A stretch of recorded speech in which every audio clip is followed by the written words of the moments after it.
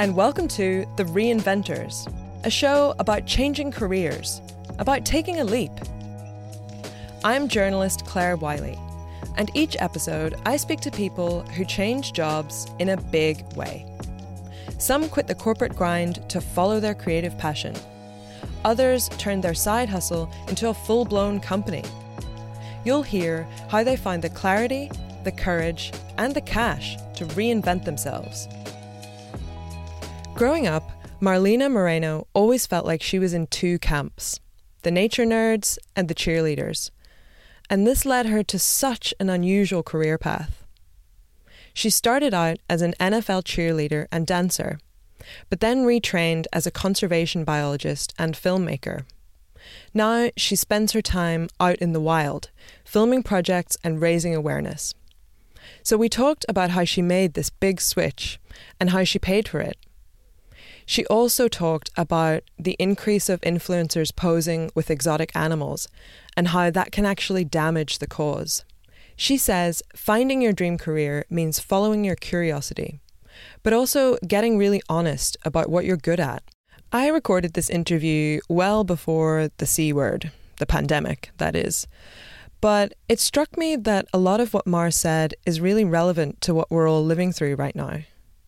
We talked a lot about how we all have a stake in nature and how we have to step up and protect it. With the skies and air so clear at the moment, I think we're seeing what it might be like if we actually did that.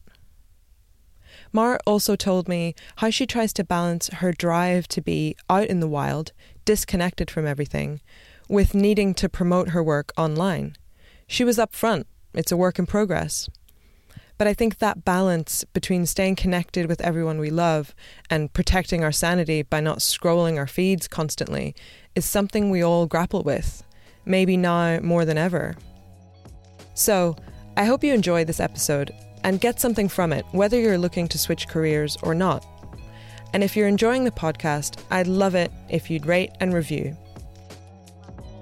It's interesting because I feel like the word cheer or cheerleader is so different and diverse depending on, I think the NFL cheerleader thing is a bit deceiving because we're actually, most NFL teams, I would say all NFL cheerleading teams are much more, they're dance teams. They're not really, we don't cheer, we don't actually say like chants and cheers. We don't do jumps. We do tumbling and dance. It's more of like a palm dancing. I don't know if that sounds weird, but I think that's much more what it was. So growing up, I always, dance to cheer. And then when college came, there aren't really a lot of opportunities if you're not doing it at a collegiate level to sort of maintain it. So you either are teaching a dance class or paying to take dance classes just to kind of continue having that passion a part of your life. And then when I moved back to San Diego, the opportunity kind of, I don't know, not came across my desk per se, but I knew that at the time San Diego, or the Chargers were in San Diego, now they're in LA. But I heard about the auditions and mustered up the courage to go, and that kind of, and it happened, and then I did it for 4 seasons, and I think that was kind of, I think at a certain point you sort of phase out and grow out of things. And I think by my 4th season, I realized, dance is great, but I know that there's not really much further I can go. I obviously got to a really great professional level with it, but, I knew that I wasn't going to be dancing forever. So I think that was kind of a slow close to that sort of chapter in my life once I got that out of the way. Mar did her undergrad in advertising and marketing. She was cheering for the Chargers at that time and dancing in nightclubs to pay her way through college. Then she studied for an MBA and started an eco-cleaning company. She moved to LA to grow the business. And I don't know, this is going to sound like really overly dramatic, but I pretty much woke up one day and was like, this isn't fun. Like I didn't grow up with money. My mom was a bus driver. My dad poured concrete and was a falconer. So, we lived a really modest, upbringing, very happy and had everything I needed. But, so that was my first kind of taste of getting money. And I think, or making money and making a living and being able to do some traveling. And then at this point I had finished school and I was kind of like, God, like, I think the novelty of, having a little bit of money in your bank account wore off really quickly for me. And there just wasn't a passion there. I mean, I love business development. I love marketing. I love branding, but I think the industry in which I was doing it, even though I was focusing on, green cleaning and focusing on bringing in more like sustainable practices, it still just felt really empty, if that makes sense. I enjoyed the creative stuff, but the actual, I think the meat inside of that, it just felt really empty. And so I started doing a little soul searching, and one thing kind of led to another, and I decided that I was going to take a trip, and I ended up taking a trip to South Africa. I think I'd always known that I was interested in working with animals, going back to my roots as a kid, really starting to, dig deep in terms of what am I interested, what do I love, what gets me excited, and it always was nature, animals. And I, being lucky, having grown up in San Diego, I frequented the San Diego Zoo a lot, the San Diego Safari Park. And so there was actually this Heart of Wild exhibit at the Safari Park for me growing up, and that was my favorite place. And so I always kind of knew, I was like, oh, Africa's like the ultimate, crazy wildlife animal adventure for me. And one day I want to go. And then finally, when I was at a point where I had the money to maybe go do something like that, that was kind of the first thing that popped into my mind. I knew I wanted to maybe do some volunteering so I could kind of explore other career opportunities, and that's sort of what ended up getting me to go and volunteer at a primate sanctuary in South Africa. And then that's kind of when things took a whole, 180 for me, I think, in life. So, I mean, you've written in your blog that you'd been living in LA for 2 years, and then you woke up feeling like everything was wrong. Yeah. Tell me a little bit more about that. How did that feel, and what did you do then? Yeah, I think at that time I was just really overwhelmed and consumed with what being an entrepreneur really meant. It wasn't this, at first when it was building, it was exciting to see the money coming in and the accounts coming in and hiring on new people and being able to take these ideas and turn them into something a little bit tangible. But like I said, I think once, the reality growth is scary, and you're responsible for a lot of people. And I think it ends up being a lot more behind the computer phone calls and that versus, I think, the fun business development aspect. And so I think that coupled with, for me at the time, finally being done with school. And at that point, I wasn't doing, NFL cheerleading anymore. So I had a lot more, and I don't want to say free time. I think when I was so busy, because up until that point in my life, I was always working multiple jobs and or also having whether it be dance on the side or horseback riding on the side or college on the side. I think I was always so busy and go that I never really had time to stop and take, I guess, inventory on my happiness and or my fulfillment. And I think at that time things slowed down enough. I think it was more of, it felt like it slowed down. I don't think that it did. I think the amount that I was probably working and sleeping was probably equivalent to previous chapters. But I think at that time it was only focused on one thing. So I just think it was a little easier for me to really, like I said, to kind of take inventory and recognize oof, I'm not really happy, and didn't feel fulfilled or challenged. And being in LA is an interesting place because I also started doing dabbling a little bit in on-camera hosting and commercial work and stuff like that, and being around creatives. And although I don't really love doing on-camera stuff, if I'm completely honest, I just love the creative, energy that was LA. And so I think that made me curious, and I felt like I wasn't really able to pursue that or look into it as much as I would have liked because of the responsibilities of running a business. I was also in a serious relationship at the time. I was actually previously engaged to a really great guy, super nice, but we were, more friends. I think, the relationship, I think I got engaged really young.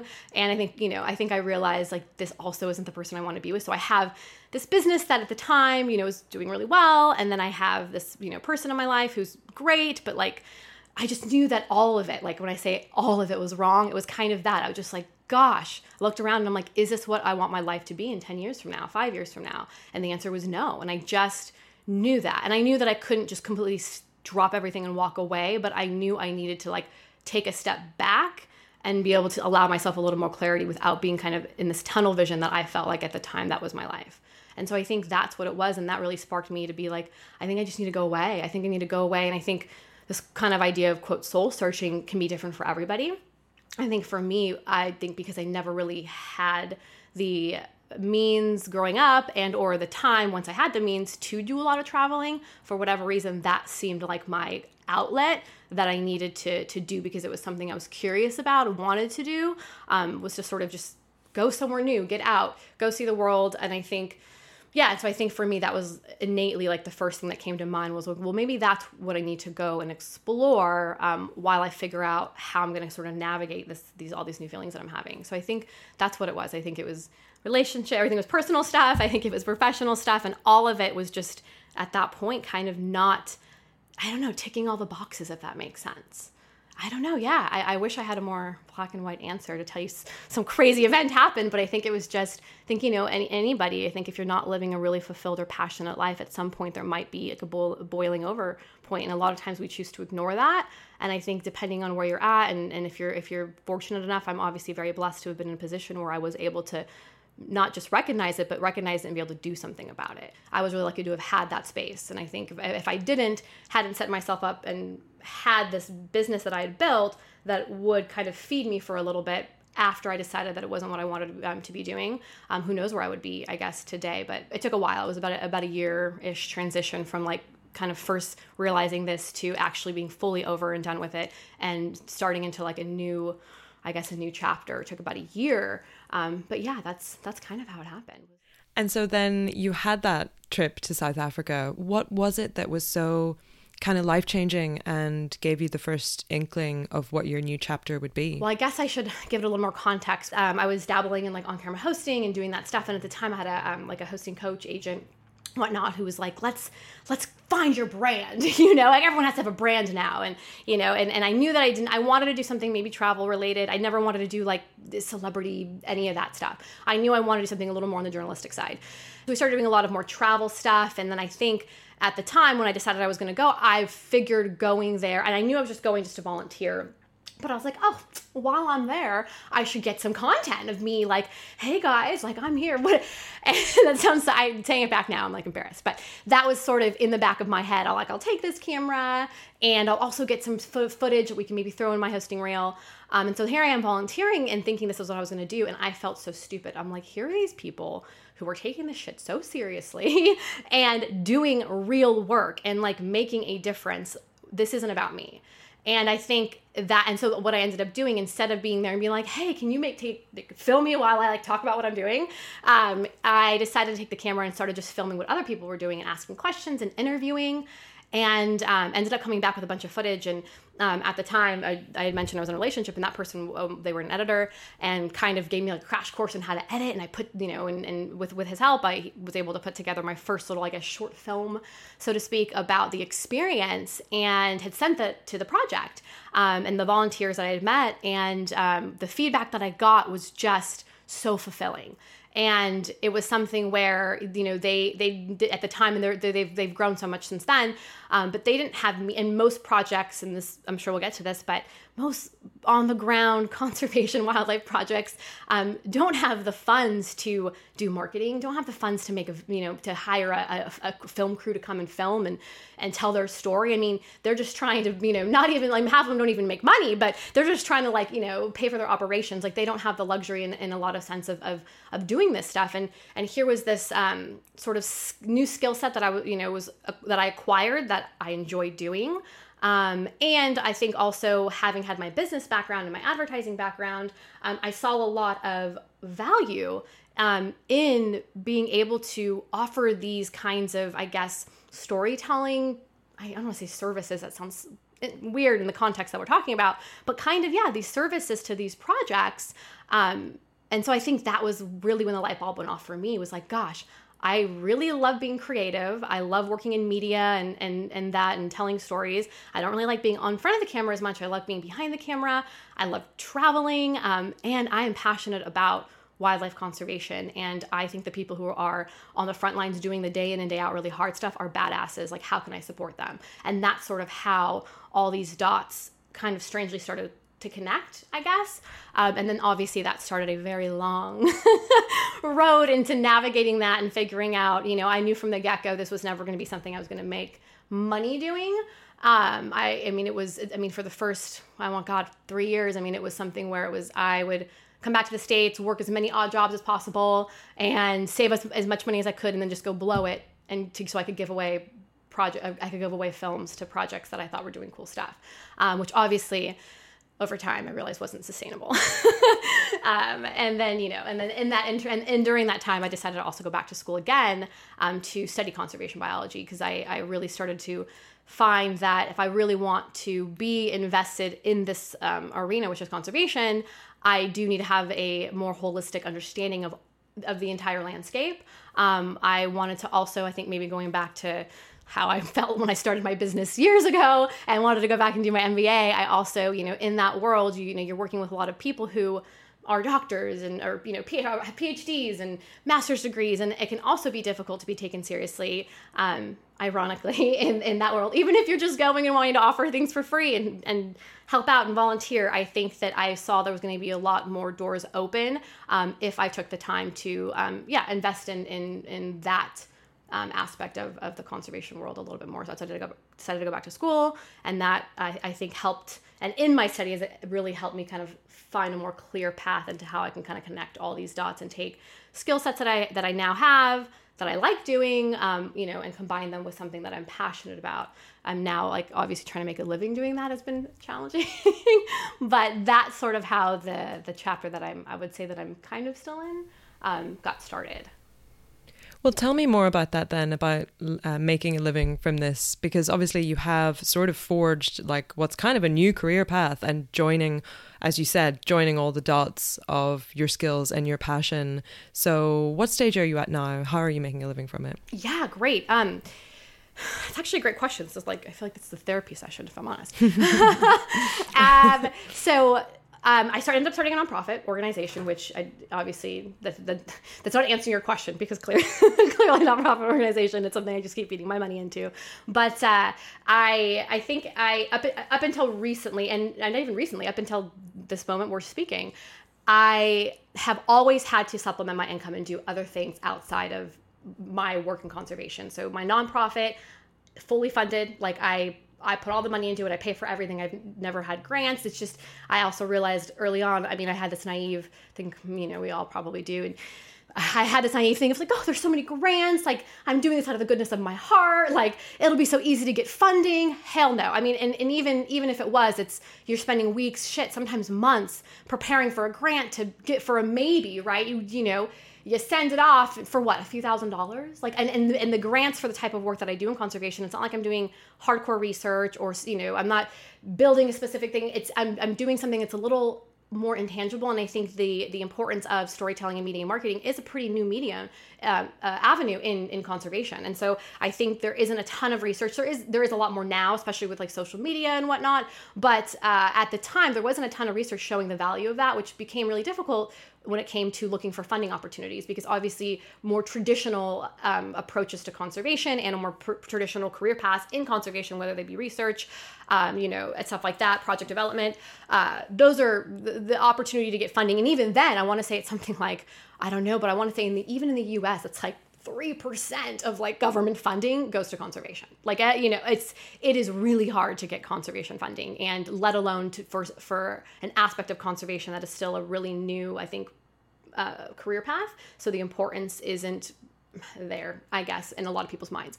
So, up until even when I started my nonprofit, my 501c3, I was always funding it myself, working other jobs. And I was lucky, because of previous lives that I've lived in chapters, to have had skill sets that worked really well in the freelance world, from, business consulting, website development. That's really how I got to myself, not even joking, through my last year of grad school, and really funding a lot of major projects was just, slanging websites.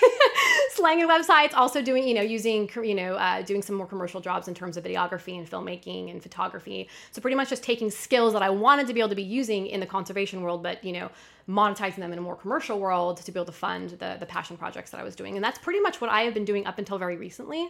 Not even very recently. I'm still doing that now, working as much as I can. I still dance. I still dance at a nightclub. I actually keep that life very separate. And a lot of people are like, no, you should brand it. That's who you are. And I think in the past, that sort of headline has been, I get it. I get the whole NFL cheerleader, nightclub dancer turned conservationist. I get that's a sell. But at the same time, I think I've actually found it to be more difficult to maintain a career path, because I just think it becomes really distracting in the conservation side of things. And I want to be taken seriously, and I want people to know that I'm not using this other platform to kind of, I don't know, self-promote, if that makes sense. And so I get it. You know, you got to strike a balance, and you don't want to leave opportunities on the table. But I've really, knowing what I want to do long term and having a really clear picture finally of what the big picture is going to look like, and I hope the next year to 5 to 10 years looks like, I try to keep those things separate. But girl, I still shake my ass at the club, and that's another way that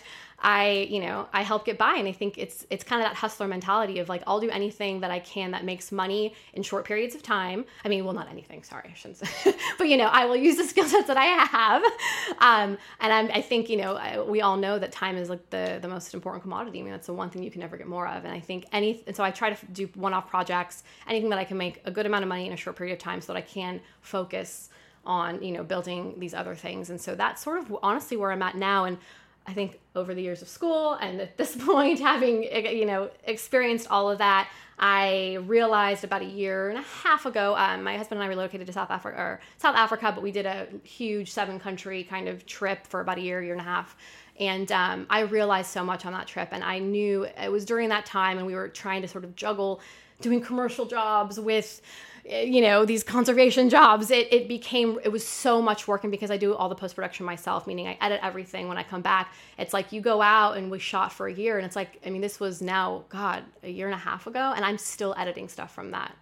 I mean, it's post-production is a monster. And I think if I can try and keep the creative work as confined to conservation as possible, that's ideal.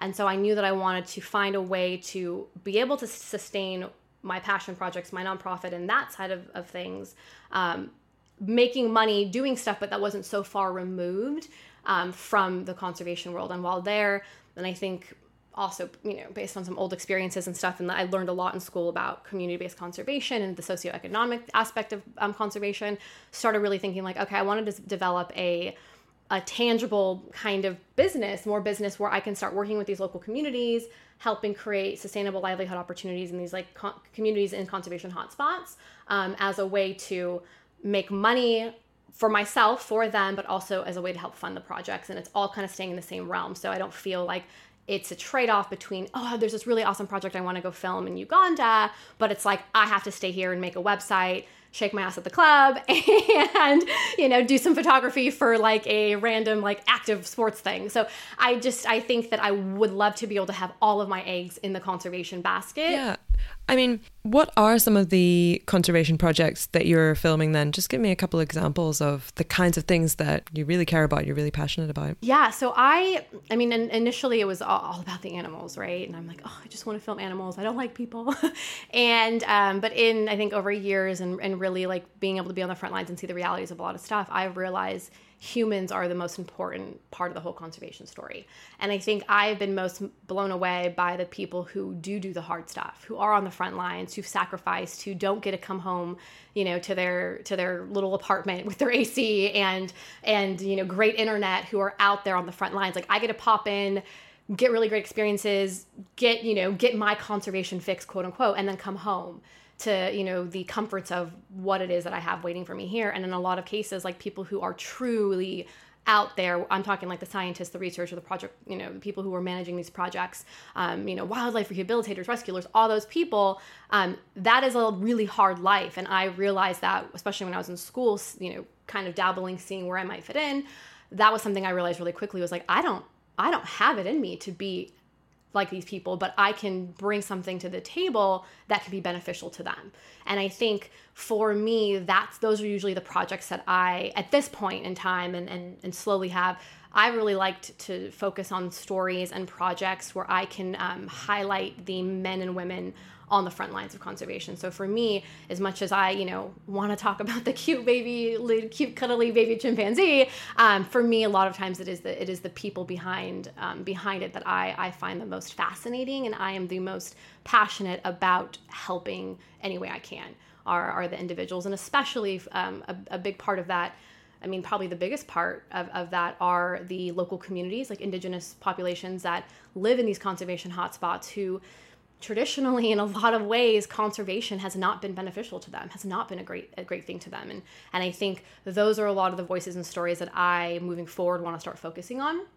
And coupling that sort of with this other side project, like I told you, that I'm working on with this brand, I'm a big believer in conservation being something that includes everybody and all stakeholders, and it also being something that can be beneficial. Like, if I don't see a benefit, why do I want to protect wildlife? If I'm a local person and you're telling me that I can no longer, do sustenance hunting, and I'm in a place where there's no other opportunity, I think in a lot of cases, conservation traditionally, not always, and I think community-based conservation is becoming so much more recognized in the conservation arena. But traditionally, it has been a very fortress type of I don't want to say industry, but it has, where it's, you can no longer use these resources. You guys are blocked out. We're going to make money off of this, charge tourists a ton of money to come and see these wild animals, but you're not going to benefit. A select few of you will benefit from it. And a lot of really big promises are made to these communities that don't get followed through with. And there's not a lot of accountability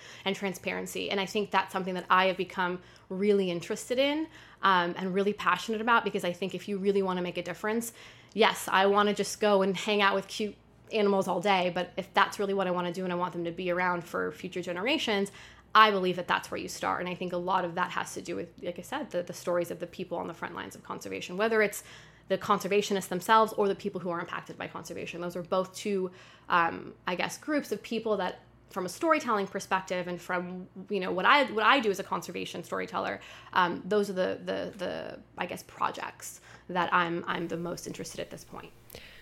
Well, speaking kind of more generally then, what is it about conservation that you love and that you feel so strongly about and that you want to really, dedicate your career to? God, that's a great question, Claire. I'm like, I don't know. No,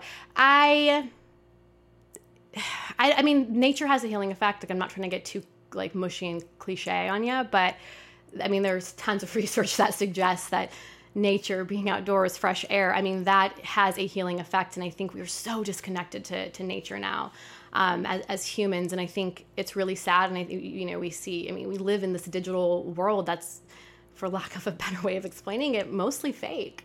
And there's just something really grounding, I think, about being out in nature. So I think I am the happiest when I'm away from all of it. Don't get me wrong. I love my days when I'm locked behind my computer and feeling like I'm being productive. But I mean, that'll wear on a human being. And I think the slow pace and just the healing properties, that sounds silly, of Mother Nature, I think is beautiful. So I think in a big picture, that's probably subconsciously what I think draws me to being in that, when I am out in the bush or out in a jungle somewhere, and you really truly feel removed from it all. You don't have service. You haven't had service. You don't. It's so fascinating. One of my favorite things about, when I say traveling, I typically mean it in the sense of going and doing a project and being, out in the bush and somewhere far, not going and staying at a hotel or a resort. So when I'm traveling, I'm always really fascinated how quickly, as not even just me, but I think any humans like this, how adaptable we are. You think the first 24 hours, you're frantic when you don't have internet. You can't find a Wi-Fi cafe, or you go out in the bush and you're like, oh my God, my SIM card's not working, or you don't have a toilet or electricity, or hot water or anything. But I'm fascinated at how quickly that becomes normal.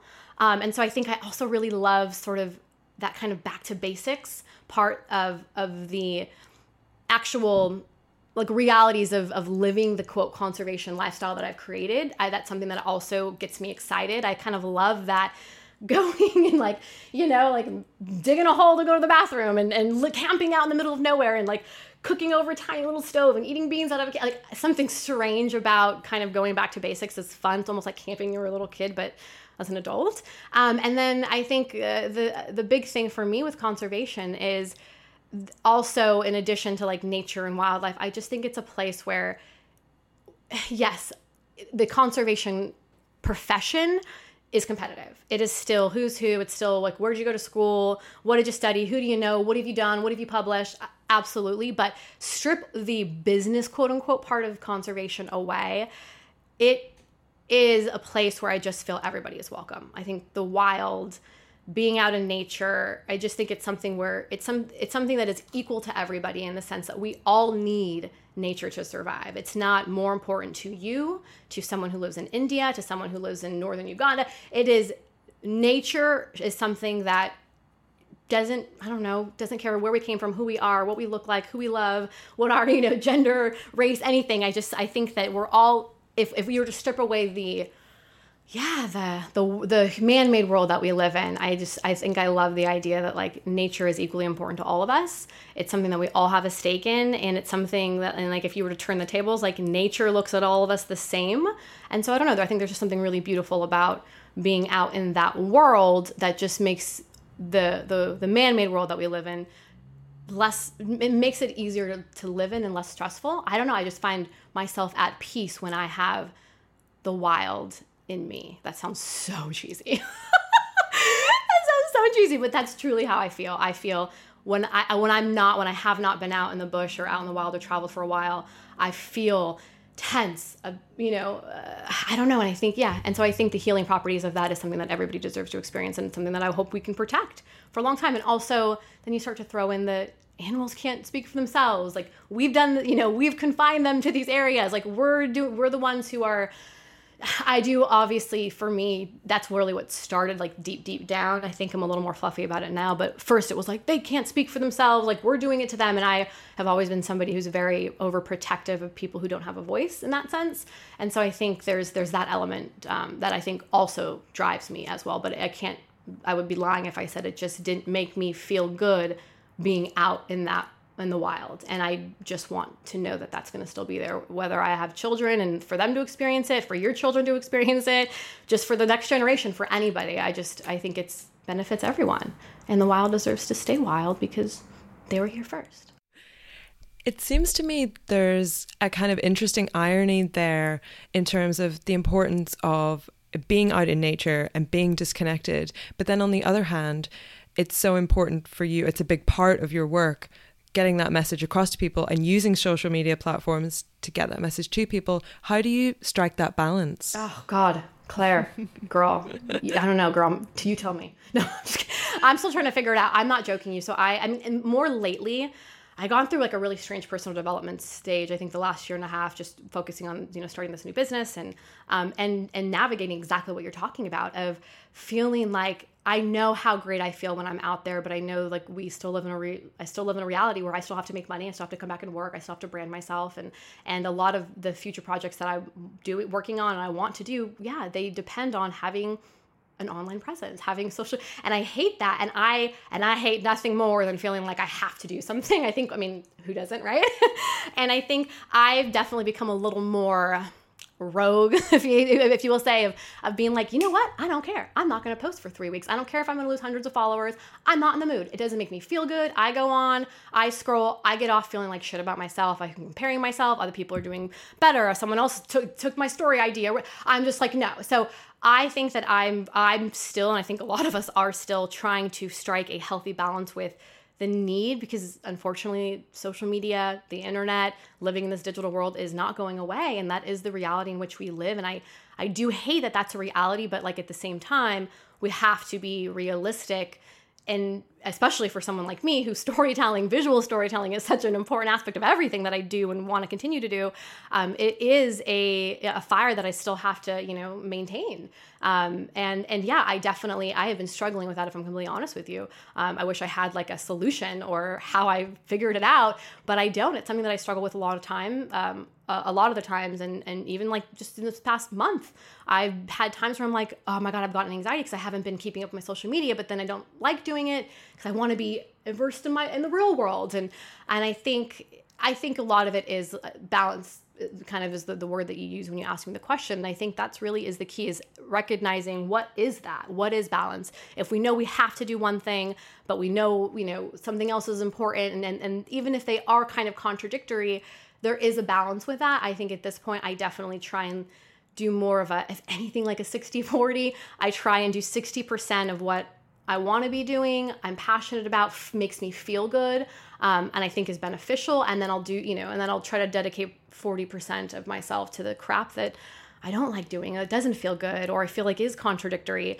And I think being really mindful of how you use it and the messages you put out is also really important. I think social media, especially social media, just in the sense of like what gets shared and how messages can be construed and actually have, I mean, it's kind of a whole other topic, but actually can have a negative impact on wildlife. I mean, you see a lot of quote unquote influencers, and now for some reason it's becoming like, I think travel became like the hot thing for a while, and now it's like travel but being with exotic animals, and who can be with the black jaguar in the water and posing with sexy bikini pictures. And you're seeing this, you know, people wanting these really outlandish experiences with wildlife, and it's a clickbait.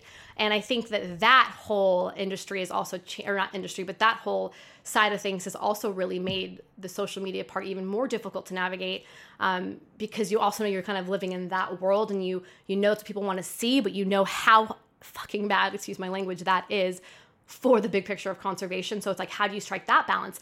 Get people's attention, want them to, you know, be engaged and, oh my God, that's cool, ask questions, but also know that you're doing something that isn't going to be detrimental in the big picture. And I think, you know, educating yourself and all of that and doing research and being really open-minded. And I know when I started at first, I'm like, oh my God, yes, I get to pet the cheetah. Hell yeah, picture pose, hang out with the baby. I know for me, and it's like, it took a while for me to really start to be like, Mar, is this the best way to be putting that out? Yes, you're getting followers. Yes, people are engaging. Yes, people are asking questions, and you're able to then go share a message, but can you kind of rework it a bit so that you can kind of make everybody happy? And I think that's been a really interesting thing to navigate, and as like social media has been changing. And I think that people are becoming a little more wiser. And I know Instagram has recently implemented, you know, engaging with animals. I know South Africa just had a ban on wildlife interaction. So like the whole lion, walking with lions, petting baby lions, feeding baby lions, all that's all going to be banned, I believe, coming up this summer.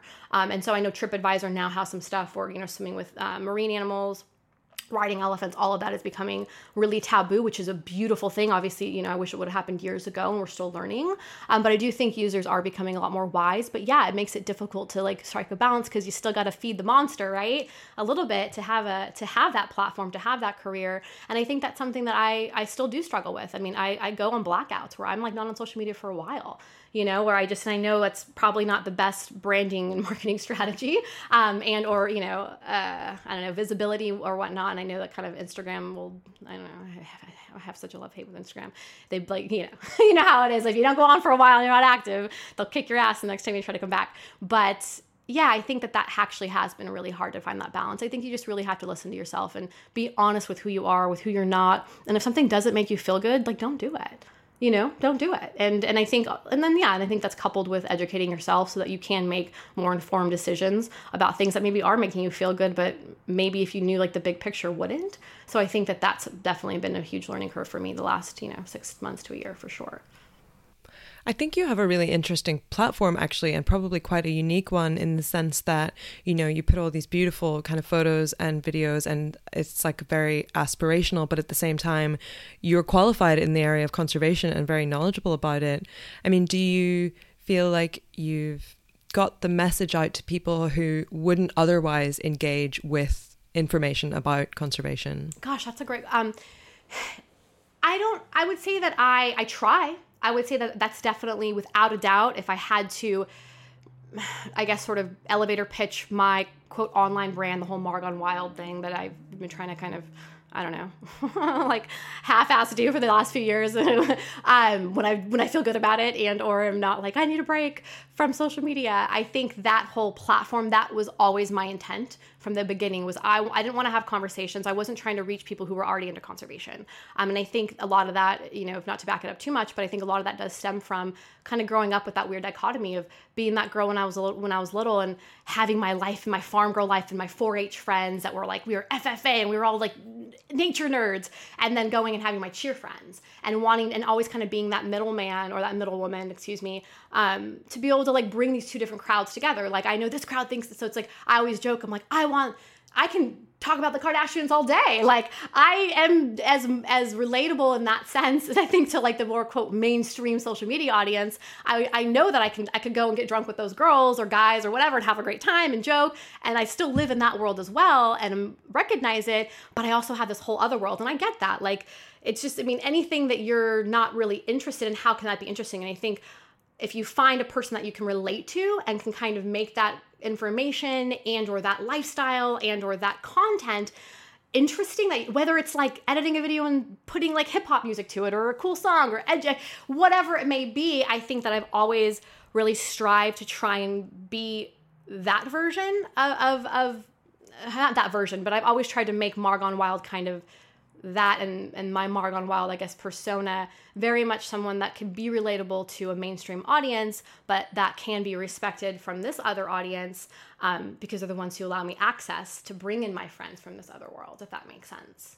And I think that, that's definitely something like, I know you and I have talked about the podcast that I'm working on. That's without a doubt, like the focus of that is being able to take these, I could sit and nerd around and talk about sustainable livelihood opportunities all day and like, you know what I mean? And maintaining ecosystems. Like I'm so nerdy on that. Like I've been researching watersheds for the last like 3 days. Cause that's one of the episodes that we're going to get recording soon. And I'm like nerding out on these watersheds and wanting to learn how it all works. And I get that's not like, my husband's like, that sounds boring as hell. No one wants to hear that shit. And I'm like, no, I'm going to make it fun. I promise. I'm going to use a Waterboy theme. It'll be like quirky. And I think that is a big, for me, it's like, what makes it fun? I consume so much media, not because I consume media to find angles and or formats of like what works for me. So I watch stuff that I don't give a shit. Like I used to never care about history. I'm obsessed with history now. I found a few people who tell the story the way I love it, the way I want it. And I'm like, oh my God, like you just made something that I would never care about so interesting. And I think that's the key for someone either like myself or in my position, or who's trying to build, a brand in that sense, is like, how can you take stuff that, because what's the value in preaching to your audience, right? Like I'm not trying to preach to other people who are already interested in what I'm doing. I want to get other people who maybe don't know and or curious, whatever. I want to get them a little more involved. I want to get them asking the questions. I want to get them engaged. I want to expand their minds a little bit. Because for me, it's been so beautiful and valuable. And it goes back to that whole connecting with nature and like feeling at peace. I think that like, God, if you kind of only knew a little bit about this or you guys were involved in it, I think that you would love it as much as I do. And if anything, I look at it as like me trying to like, serve the tea a little bit and get people interested in it, because I do believe, not just because I'm like, I want people to care so that people care and we all save the planet, yada, yada, yada, and go hug trees, but also because I'm like, dude, I want you guys to care because I promise you it'll change your life. And it's a beautiful fucking thing to care about everything around you. Yeah. So you've taken this pretty unconventional career path. You've designed a role that brings together your passion and your skills. What have you learned from doing that? Oh gosh. I think the biggest takeaway is, I think being really honest. That's going to sound strange, but I'll circle back with it. I'll try to make sense of this. Being really honest, starting with yourself. And I think a big thing for me is that it took a long time of being like, inventory on what are you good at and what are you not good at? Be honest. Like I knew early on when I kind of started going down the conservation path, I was like, maybe I'll go back and I will try to be a vet. Maybe I will be a scientist and a research and publish papers. And I'm like, Mar, be effing honest. You hate writing. I love researching. I hate writing. Mar, be honest. You're not going to go and like live. And I think that's the thing with a lot of people. We see people living these lives, right? Like 80% of it's not, is not reality that we see on social media, which is, we think we want this life. And I think until we really get a taste of it, we don't know what the reality is. And so I think a big part of that is knowing what you're curious about and like going and doing research and finding out, what the reality is and or asking the right questions and being curious. And then in that process, at the same time, being really honest with yourself. Well, would I want to do that? Or do I just want the end goal, but I'm not willing to do all the crap between now and then that it's going to take to get there? One of my biggest, I don't want to say frustrations because it's going to sound really mean and heartless, but it's the truth. Like one of my biggest irritations is when people reach out and they're like, oh my gosh, I love what you do. I want to do that. How do I go be with animals? Like, just tell me what to do. And I'm like, first of all, go to Google. Like if, I'm always shocked at people who like don't take initiative to like ask who just kind of want to cut a line. I get a lot of a sense of like wanting to cut a line, even when I write back and I'm like, well, maybe start by researching some places that you might, be interested in going and like getting a little bit of lay of the land. And then maybe volunteering somewhere, seeing how that works. And like, oh no, but I want to do this. And I'm like, I get that, but like it took me years to like figure that out, and you might not like that. I can't tell you what you're gonna like. I can't tell you how to do it. I don't know you. I don't know what you're good at, what you like, what you don't like, what your circumstances are, like how you're gonna pay your way through figuring it out. Like, I don't know. Like, I can't design your life for you. And I think a lot of times, like, we either are, just not honest with ourselves about what it's going to really take to get something done. And I think when we start by just being honest with like the reality of what it is, facing that reality. And I think if you have that, then you're a lot more likely to pursue and persist when things don't happen overnight, when things are difficult, when you see and or recognize a path that you're like, oh crap, I never even thought about that, but that might be my path. That might be my angle to where I really want to go. And I think, the more you empower yourself with like knowledge and research and all of that, but also like having a really like honest self, like, yes, I will do that. Yes, I'm willing to do that. No, I'm not going to do that.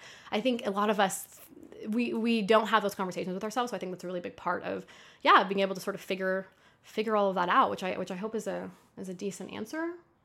It's interesting with this kind of career path change. It's my husband and I talk about it a lot. I know. So he's a nightclub manager, and that is not his passion. It's not what he does. He makes good money. It's his living. His passion is wildlife photography, and he kind of fell into that, by default or whatever, us working together.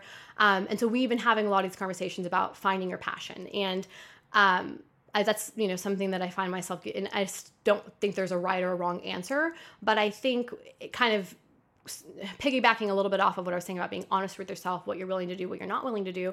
I think for people who are even just at a place where they're not happy and are they're curious, I just think that those are things you have to like take inventory on. And even if it's just sitting in silence or like getting on Google and like researching stuff and just exploring what's out there, but not ignoring those things. So if you're in whether it be a career path or even a relationship, whatever the hell it may be, that you just know you're not happy in, or you dream about or are curious about something else, I just think that, like, not to be cliche, but you only live once, and be at least open-minded to exploring it with the realities of, like I was saying earlier, like being honest with yourself in the process. Like, obviously you have to think about all factors, whether it be like, how do you fund things, or I have responsibilities, I have a family, whatever it may be, but I still think that we shouldn't ignore things that we're curious about.